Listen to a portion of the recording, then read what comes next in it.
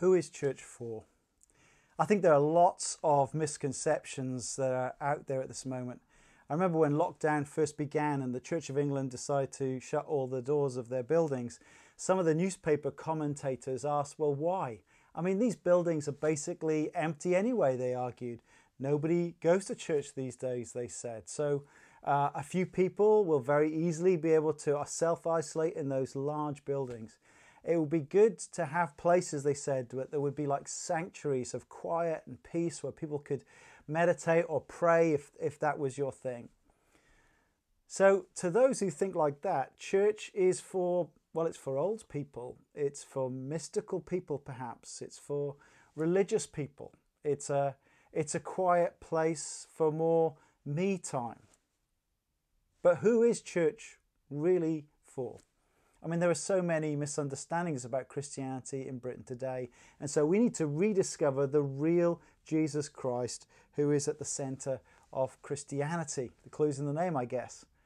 And the best way to do that is to read one of the original biographies of Jesus. In our Sunday online services, we've been looking at the biography written by Mark, who got all his information from Peter, one of the key disciples of Jesus.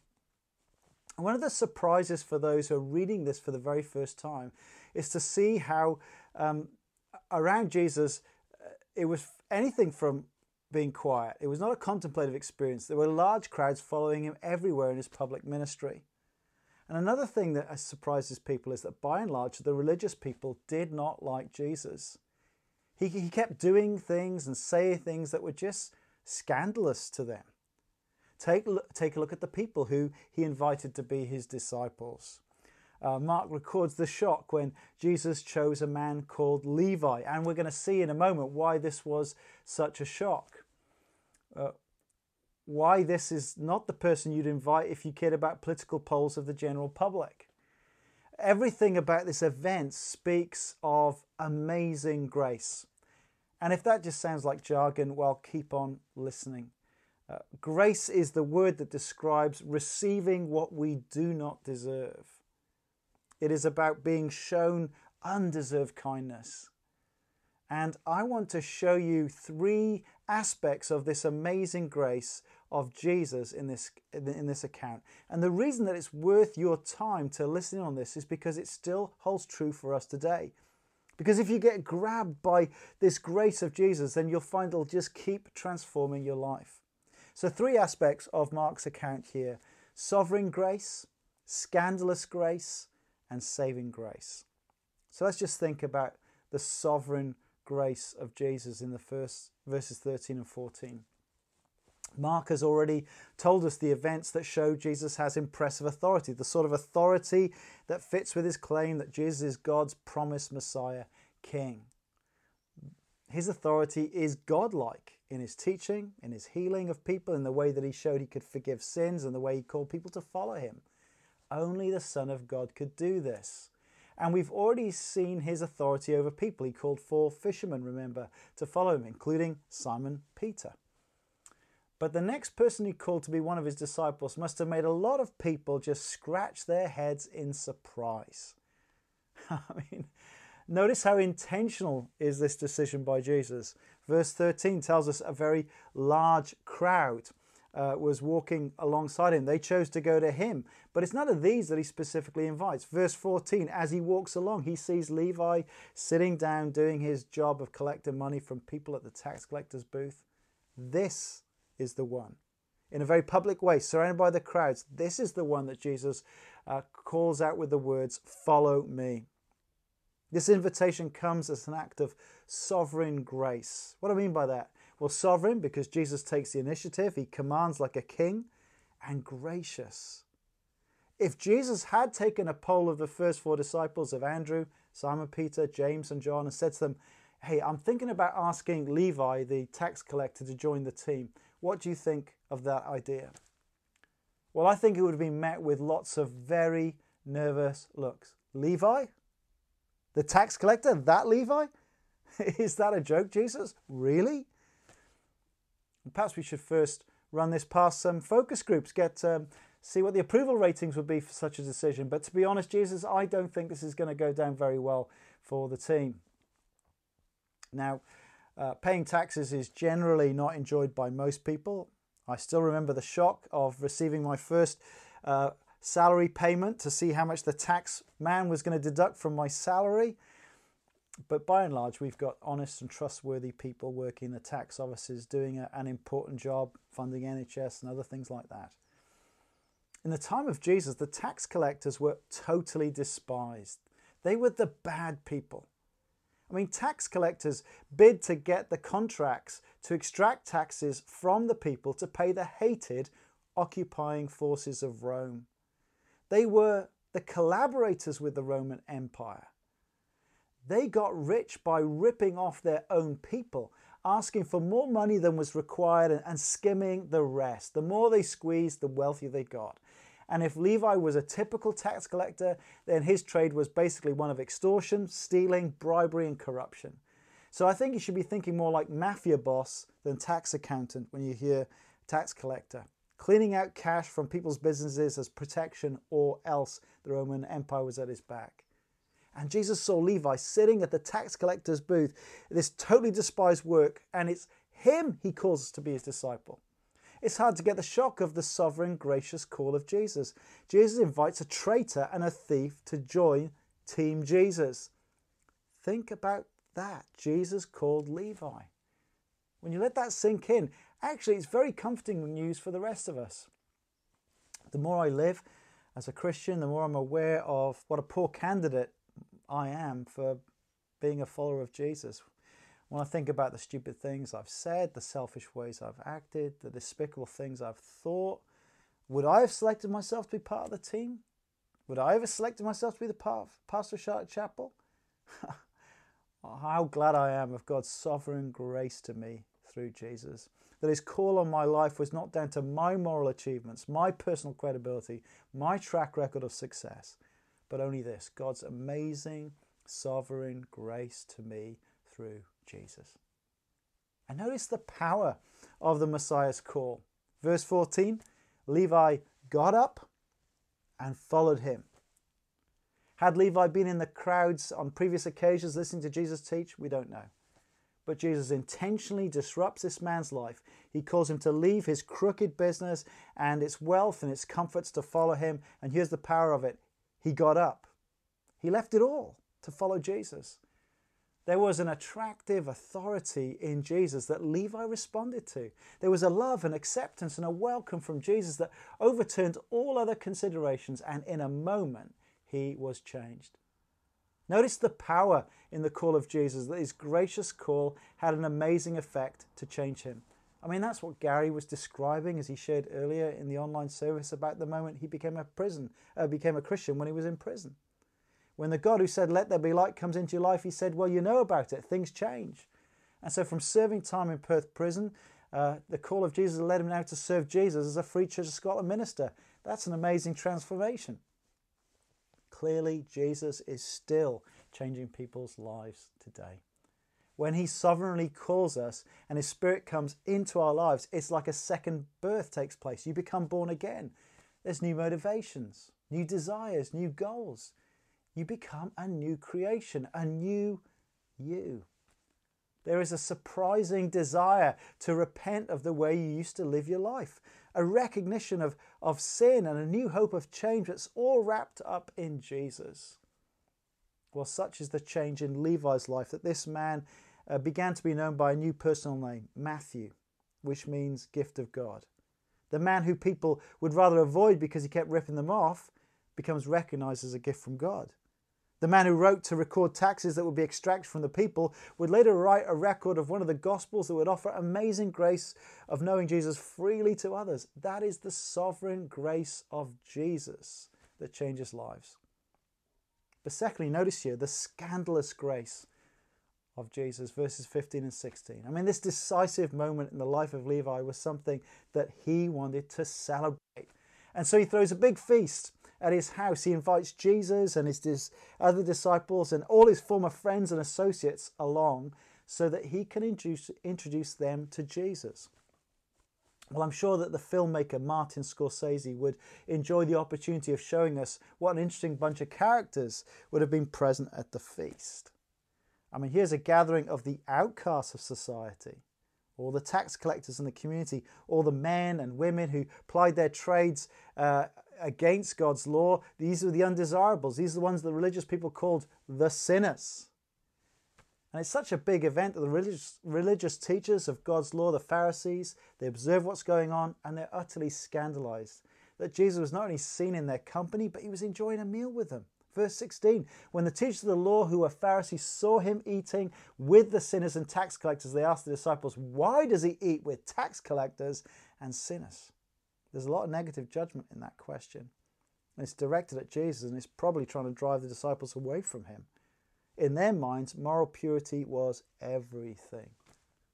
And to be close to people like this, people who mixed with the Roman Gentiles, well, they made them unclean. And their dodgy dealings meant they were not welcome in the synagogue. They were not welcome to be around the good people of Capernaum. I mean, that was bad enough to be close to them, but to eat a meal with them? To receive Levi's hospitality, to eat food from his table? Did this not imply that Jesus was accepting his immoral behavior? Did this not confirm their worst fears about this maverick teacher from Nazareth? He must be a moral compromiser. And with the crowds listening to his teaching, he was a dangerous influence on the community. That's what they were beginning to think. Now we're going to come back to think about this conflict between the religious leaders and Jesus next week. But here's the wonderful thing about God that we see in his Son, Jesus. God came in sovereign grace to meet with sinners. God is the one who takes the initiative to fix the problem. When we deserve condemnation and judgment, but God has made a way through his Son Jesus where he can treat us with undeserved kindness, amazing grace. You know, a critic gave Jesus the most glorious and hopeful title. He is the friend of sinners. Jesus was unashamed to be in the home of Levi, enjoying a meal with him and amongst a very dodgy crowd. And I'm challenged by the example of Shona's Granny Mac, or Old Eunice, as she was affectionately known as a visitor of Perth Prison. Because she was unashamed to get close to people the society would rather lock up and forget. To be loved and respected by gangsters from Glasgow, drug dealers, murderers, bank robbers, because you go weekly into prison to spend time with them and share with them the hope and forgiveness that God offers in Jesus, that's an extraordinary thing. To be willing to share a little meal of a cup of tea and a Tunnock's tea cake made all the difference in the world to Gary as a new Christian in prison. Those who have received such scandalous grace of Jesus show it by extending that grace of Jesus to others, whatever their life story, their ethnicity, their sexuality, their crimes, or their class. Scandalous grace is ultimately our only hope because none of us deserve it. And lastly, we need to see here saving grace. Verse 17. On hearing what they were saying, Jesus said to them, "It is not the healthy who need a doctor, but those who are ill. I have not come to call the righteous, but sinners." There's so much in this saying of Jesus as he explains his actions. I don't think doctors come to your home at all these days, but they're certainly not going to call on you because you're healthy. You know, it's quite hard to get a medical appointment these days. When I had a fever back in March, the receptionists at the local medical practice were very skilled at keeping me away from the doctor. But imagine this conversation. You managed to get in on a phone call at 8 a.m. in the morning and you ask for an emergency appointment. Well, Mr. Rees, why do you need to see the doctor? Oh, I just want to show them how healthy I am. Silence. Phone goes down. Why is Jesus hanging out with tax collectors and sinners? It's not because he's a moral compromiser, but because he is a spiritual doctor. I have not come to call the righteous, but sinners. Jesus has nothing to offer you if you think you're righteous. But you know, the most loving thing a doctor can do when he sees someone who feels fine but actually has a serious illness is to share honestly with them the truth about their serious condition. And the truth is that all of us should be in no doubt that sin is our greatest problem. You're a sinner. I'm a sinner. And if you're shocked to be described as a sinner, if you see yourself as one of the good people and not like those other bad people, then I want to lovingly warn you that you are in a spiritually delusional state. Read the Bible, see what it says. The problem of sin is not simply sinful things we do, it's a posture of our hearts. It's where we push God out and we put ourselves above God. And such an attitude of sin damages and it's a deforming illness in us. It threatens our souls. And to go through life in this state is pathological. We damage other people and we imperil our very selves for eternity. That is the problem of the sin problem. But here's the wonder of the sovereign grace of Jesus. He came to cure needy people who were sick with sin. God sent his Son into the world to save sinners. That is why we rejoice to sing songs about the cross of Christ. For in the words of the prophet Isaiah, by his wounds we are healed. In the 12-step program of Alcoholics Anonymous, step 1 is acceptance. We admit that we're powerless over alcohol and that our lives have become unmanageable. Step 2, awareness. We come to be aware that a power greater than ourselves could restore us to sanity. Step 3, decision. Made a decision to turn our will and our lives over to the care of God, however we understand him. Now that's so nebulous. It can be helpful still. But here's the wonderful realization to see that this power is a person. This is the Messiah, the Son of God. It's Jesus, the friend of sinners who came to heal and forgive guilty sinners, to restore them back into relationship with God. And if you're still on the outside of this banquet of God's grace, it's my privilege on behalf of Jesus to invite you into it. Do you see what this feast in Levi's house is all about? It's a celebration of forgiveness, of a fresh start. It's a banquet of joy and fellowship. It's a place of honesty and acceptance. Why would you want to be on the outside of that? Repent and believe the good news. If you want to know how to respond and be helped in praying a prayer, then please get in touch. We'd love to help you. You could talk to God right now. I mentioned this prayer last week that basically is saying, sorry, thank you, please. Dear God, I know that I've done things that are wrong. I realize that my biggest problem is my sin. I'm really sorry. Please forgive me. Thank you that your Son died in my place. Please change me so I can live with Jesus in charge. Well, you could pray that prayer right now. You could stop the video, rewind, pray it, enter into this banquet of grace. Who is church for? It's for sinners who have been called by the sovereign grace of Jesus Christ, saved by his atoning death, who delight to be in the presence of his presence in the banquet of grace. And we so miss not meeting physically together. And normally over 700 people gather from different ethnicities, age groups, lots of young adults, children, different educational backgrounds, different life stories, all united in a sense that we're sinners who need Dr. Jesus to forgive our sins, to help us in our ongoing struggles with our sinful behaviors. We still need the cure of souls, and we've got a community of love and care that helps us. We miss not being around the communion table, which reminds us that we come to this amazing God by the gracious sacrifice of his Son, and that we look ahead when we will participate in this amazing heavenly banquet in the actual presence of Jesus and all of his people in the kingdom that is yet to come. I love this story. It tells us about sovereign grace. It tells us about scandalous grace. It tells us about saving grace that is our true hope today.